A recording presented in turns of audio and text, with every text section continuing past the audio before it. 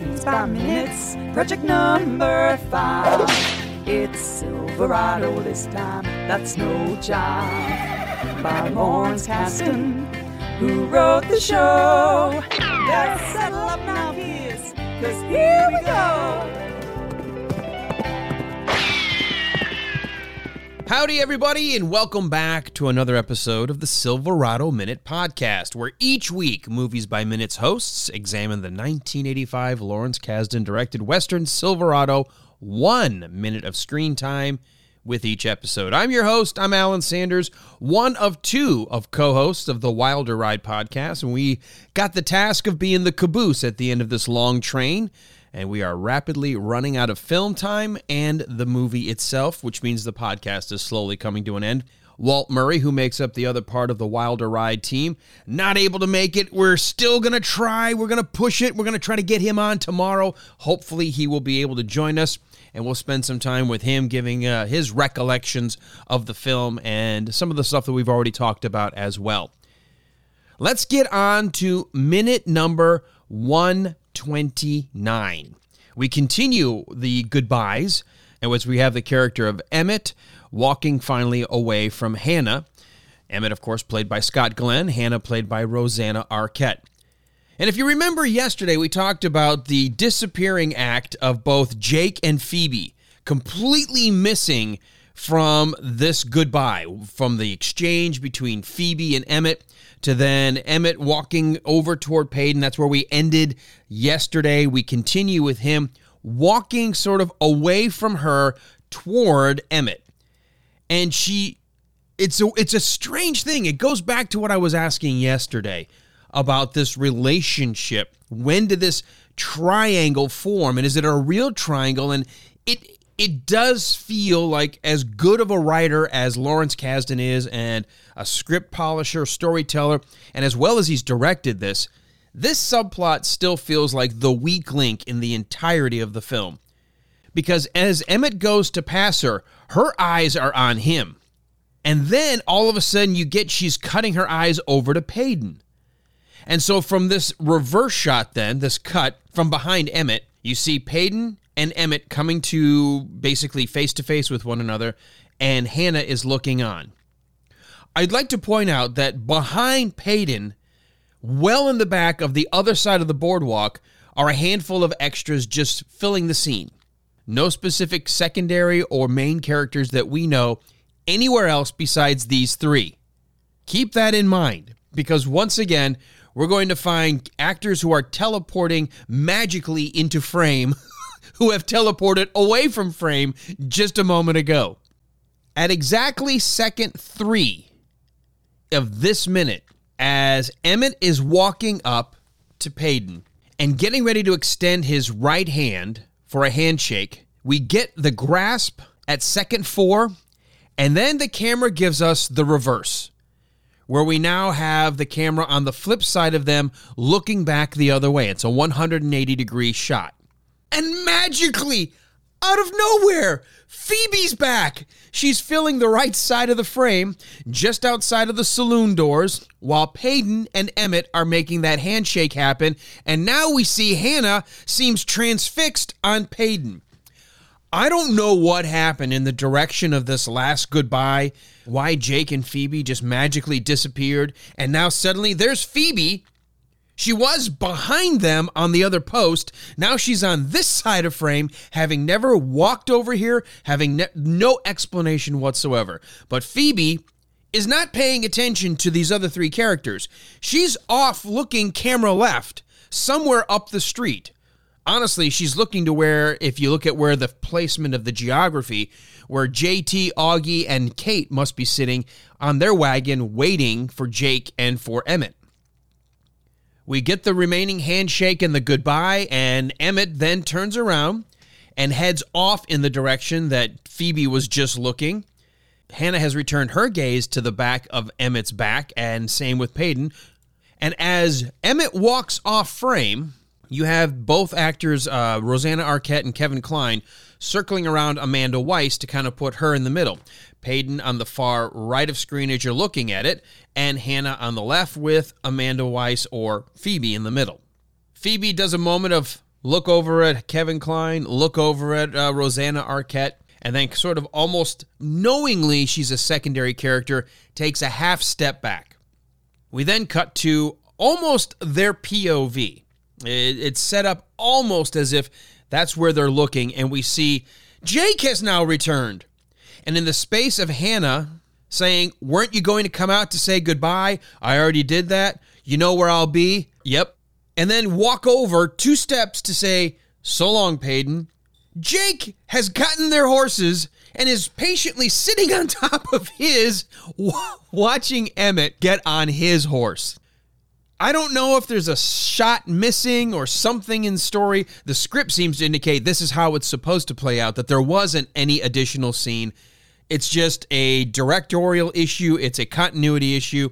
2 characters disappear from the background. There's no transition to where they went off to. Nothing showing why they suddenly returned back into the scene. And now Jake is on top of his horse, sitting there as if he's been there for like 5 minutes waiting. He watches as Emmett gets up on his horse. And then as he gets his reins in hand, Kevin Costner, or Jake, turns his face around to look sort of, it's not entirely POV, but it's from the perspective from Hannah and Paden on the boardwalk. And Jake then turns his head back over toward where they're obviously standing and says, so long, Paden. So long, Jake. Then we get Paden echoing back. The camera shifts around to show Hannah and Paden together. I don't know where Phoebe went. Phoebe was between them with a little bit of a gap, and now suddenly they're framing this as a couple between Kevin Kline and Rosanna Arquette. And he just echoes the line back, so long, Jake. The camera switches back around to show Jake now basically moving out of frame, Emmett bringing his horse around, and you can tell he, once again, based on framing, is looking down from his horse toward Paden and Hannah. And we just saw a second ago, we've reestablished that we don't know where Phoebe went, but the 2 of them are now framed literally as a couple. Scott Glenn, in a great moment here, not snarky in the way of negativity, but with just a little bit of that wink and a nod of sarcasm, or a wink and the nod toward, I know what you've been up to, but instead of saying, you got the girl, or, you know what, I'm not arguing over the girl, you and she, go for it, have fun. But he doesn't say anything necessarily negative. He simply looks at him and goes, Yeah, you might make a farmer yet. Knowing that that's what she wants, and that if he wants to be with her, she's made it very clear that that's her life. That's what she came out here for. That's what she's planning to do. Even though she just lost her husband just a few days ago, she's going to go out there and she's going to farm the land and has another admirer. Probably wanted Emmett. I don't understand the dynamic that was put before us, but she seems okay now suddenly being next to Paden. I don't know. Is this a good thing for Paden? Is he second best? Is this a situation where he's the right person for her, but Emmett's the more exciting person, and so there's still that moment of like, oh, look at this gruff and tough cowboy who seems confident in every situation, doesn't seem flappable in any way. Of course, not that Paden is in any way a slouch. He's obviously shown himself capable as not only being a good person and doing what's right for the town, but he's a pretty quick draw himself. But there's just something about the way Scott Glenn carries himself. Is that what we're supposed to get? That she's torn between these different motifs of the West. There's the cowboy who is constantly on the range, moving free from place to place. She wants to be in a farm. She wants her land. She wants that sense of, this is mine, my identity. But there's something about wanting to know I've got the freedom to go wherever I want, and is that the attraction to him? Whereas Paden obviously had that free-roaming cowboy image or lifestyle, and maybe on the criminal side, obviously being hooked up with Cobb earlier in the story. We don't know exactly how long they've been apart. We don't know how bad Paden may have acted when he was with Cobb. But what we do know is Paden is on a different path. And that path led him to Silverado. It led him to her, and it led him to think, maybe I've got a chance at what we would now consider a normal life. Settling down, finding a partner, finding someone I can be with, and moving forward for the rest of our lives as a couple, not solo. And maybe that's what we're doing here. Maybe that's what Lawrence Kasdan, in maybe a clunky way, is showing us the dynamics that still exist to this day. The dynamics that Shakespeare was so good at exploiting in his plays, which is why we continue to do his works today. Because Shakespeare wrote about humanity, about our emotions and our connections, and about how anger leads to bad decisions and love makes us do things that maybe we wouldn't normally do. And it's the interactions of real people. And so maybe we've got Lawrence Kasdan trying to explore those different pressures and dynamics that existed in the West. The free-range cowboy who, not encumbered by any one thing, can go wherever he wants. The farmer, the person who wants the land, the person who wants to become part of something or grow something literally as well as figuratively from something that they didn't have before. And then you've got Paden, who's had a foot in each of these worlds, or at least maybe more in that cowboy world, but is seeing that there is another way to live.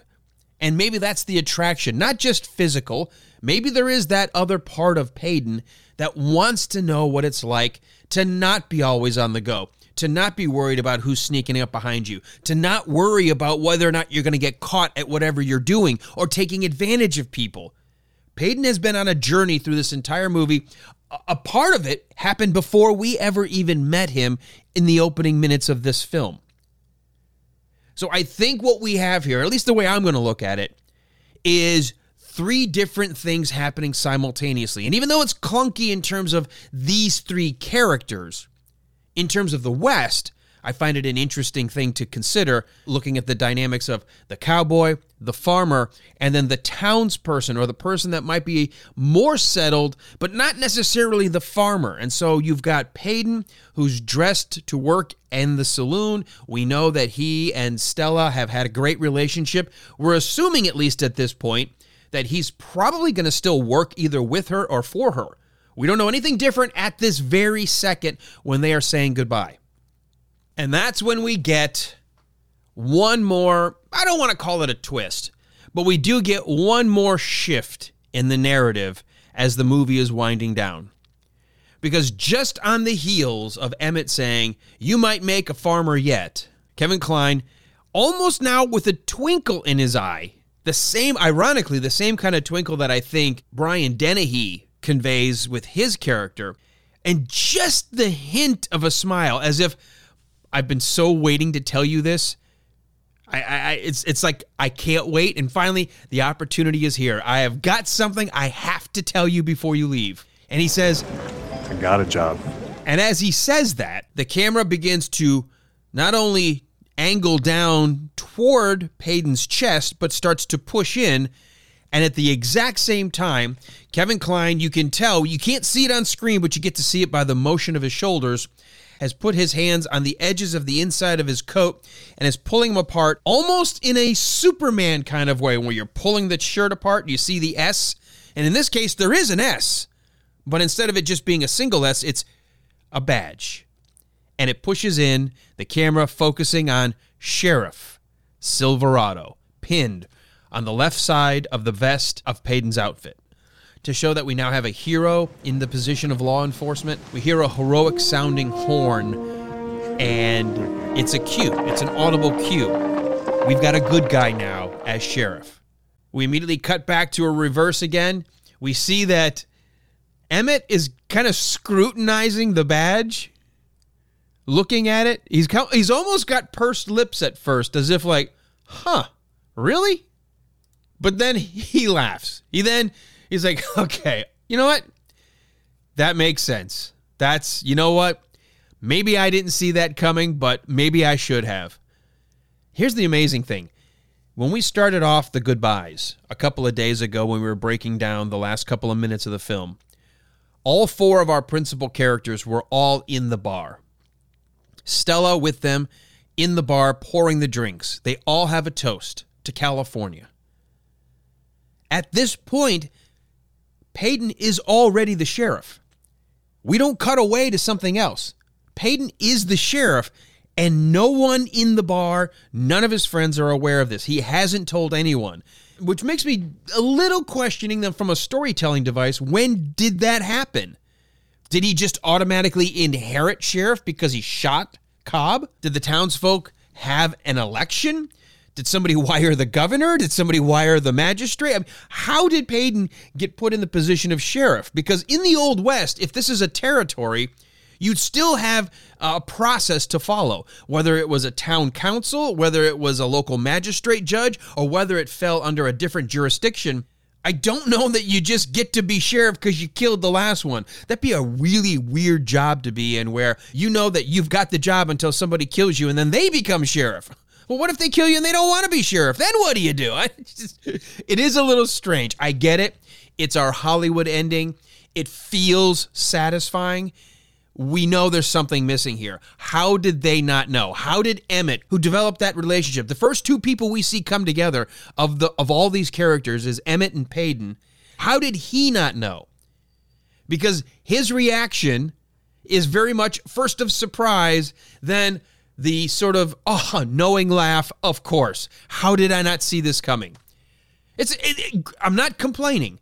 I am saying, though, when you slow a movie down and you start to think about it, you realize, okay, some things we're just glossing over. We're just instantaneously promoting the guy to sheriff. Everybody behind him, everybody in the town seems to be okay with Payton taking on the role.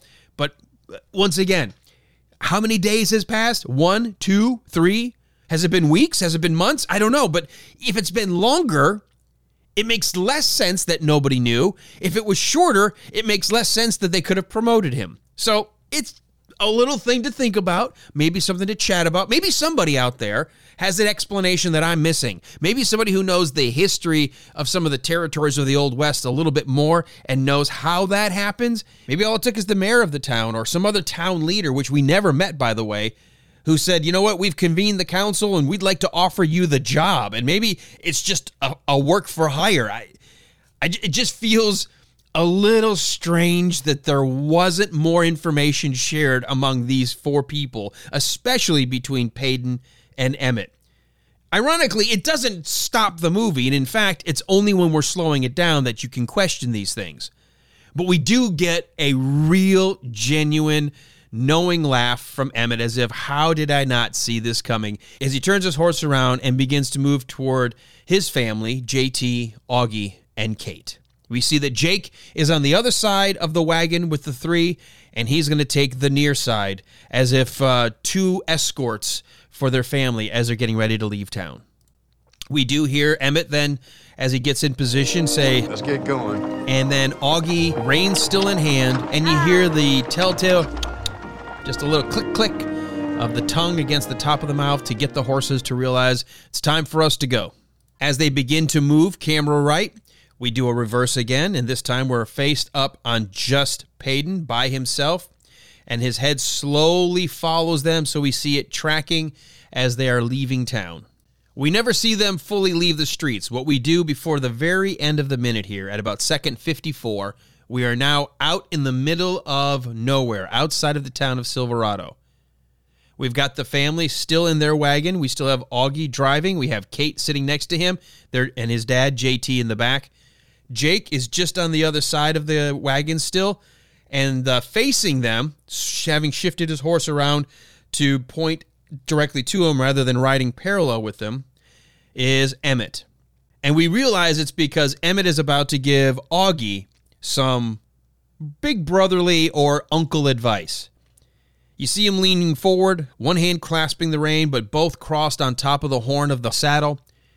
And he leans his head just a little forward, almost for emphasis, and says, Take care of your folks. And Augie responds, I will. You see JT, his dad, in the back, recognizing everything they've been through and thankful that they're all still alive, although still arm in a sling, his wife still recovering from her injury, raises his hand with a finger as if to say, I owe you. Thank you. And you see Emmett grabbing his reins as if to try to pull the horse around because he and Jake are about to head in a different direction. But that is where the minute ends. A lot to think about with these goodbyes, and we still have a few more seconds of film before we get into the credits. And so I'm hoping we'll have Walt at least joining me for the last minute so the two of us can maybe chat about some of the things that I've thought about this past week and brought to you. once again, and I'm going to give you the social media locations and the website and email address. Would love to hear from anybody after listening, going back, watching it, if you can explain the way sheriffs in some of these smaller towns, how they are suddenly elected or how they're put into their positions, and how is it that Emmett didn't know? And can anybody explain the teleporting, disappearing, reappearing act that Jake and Phoebe conduct from last minute to this minute?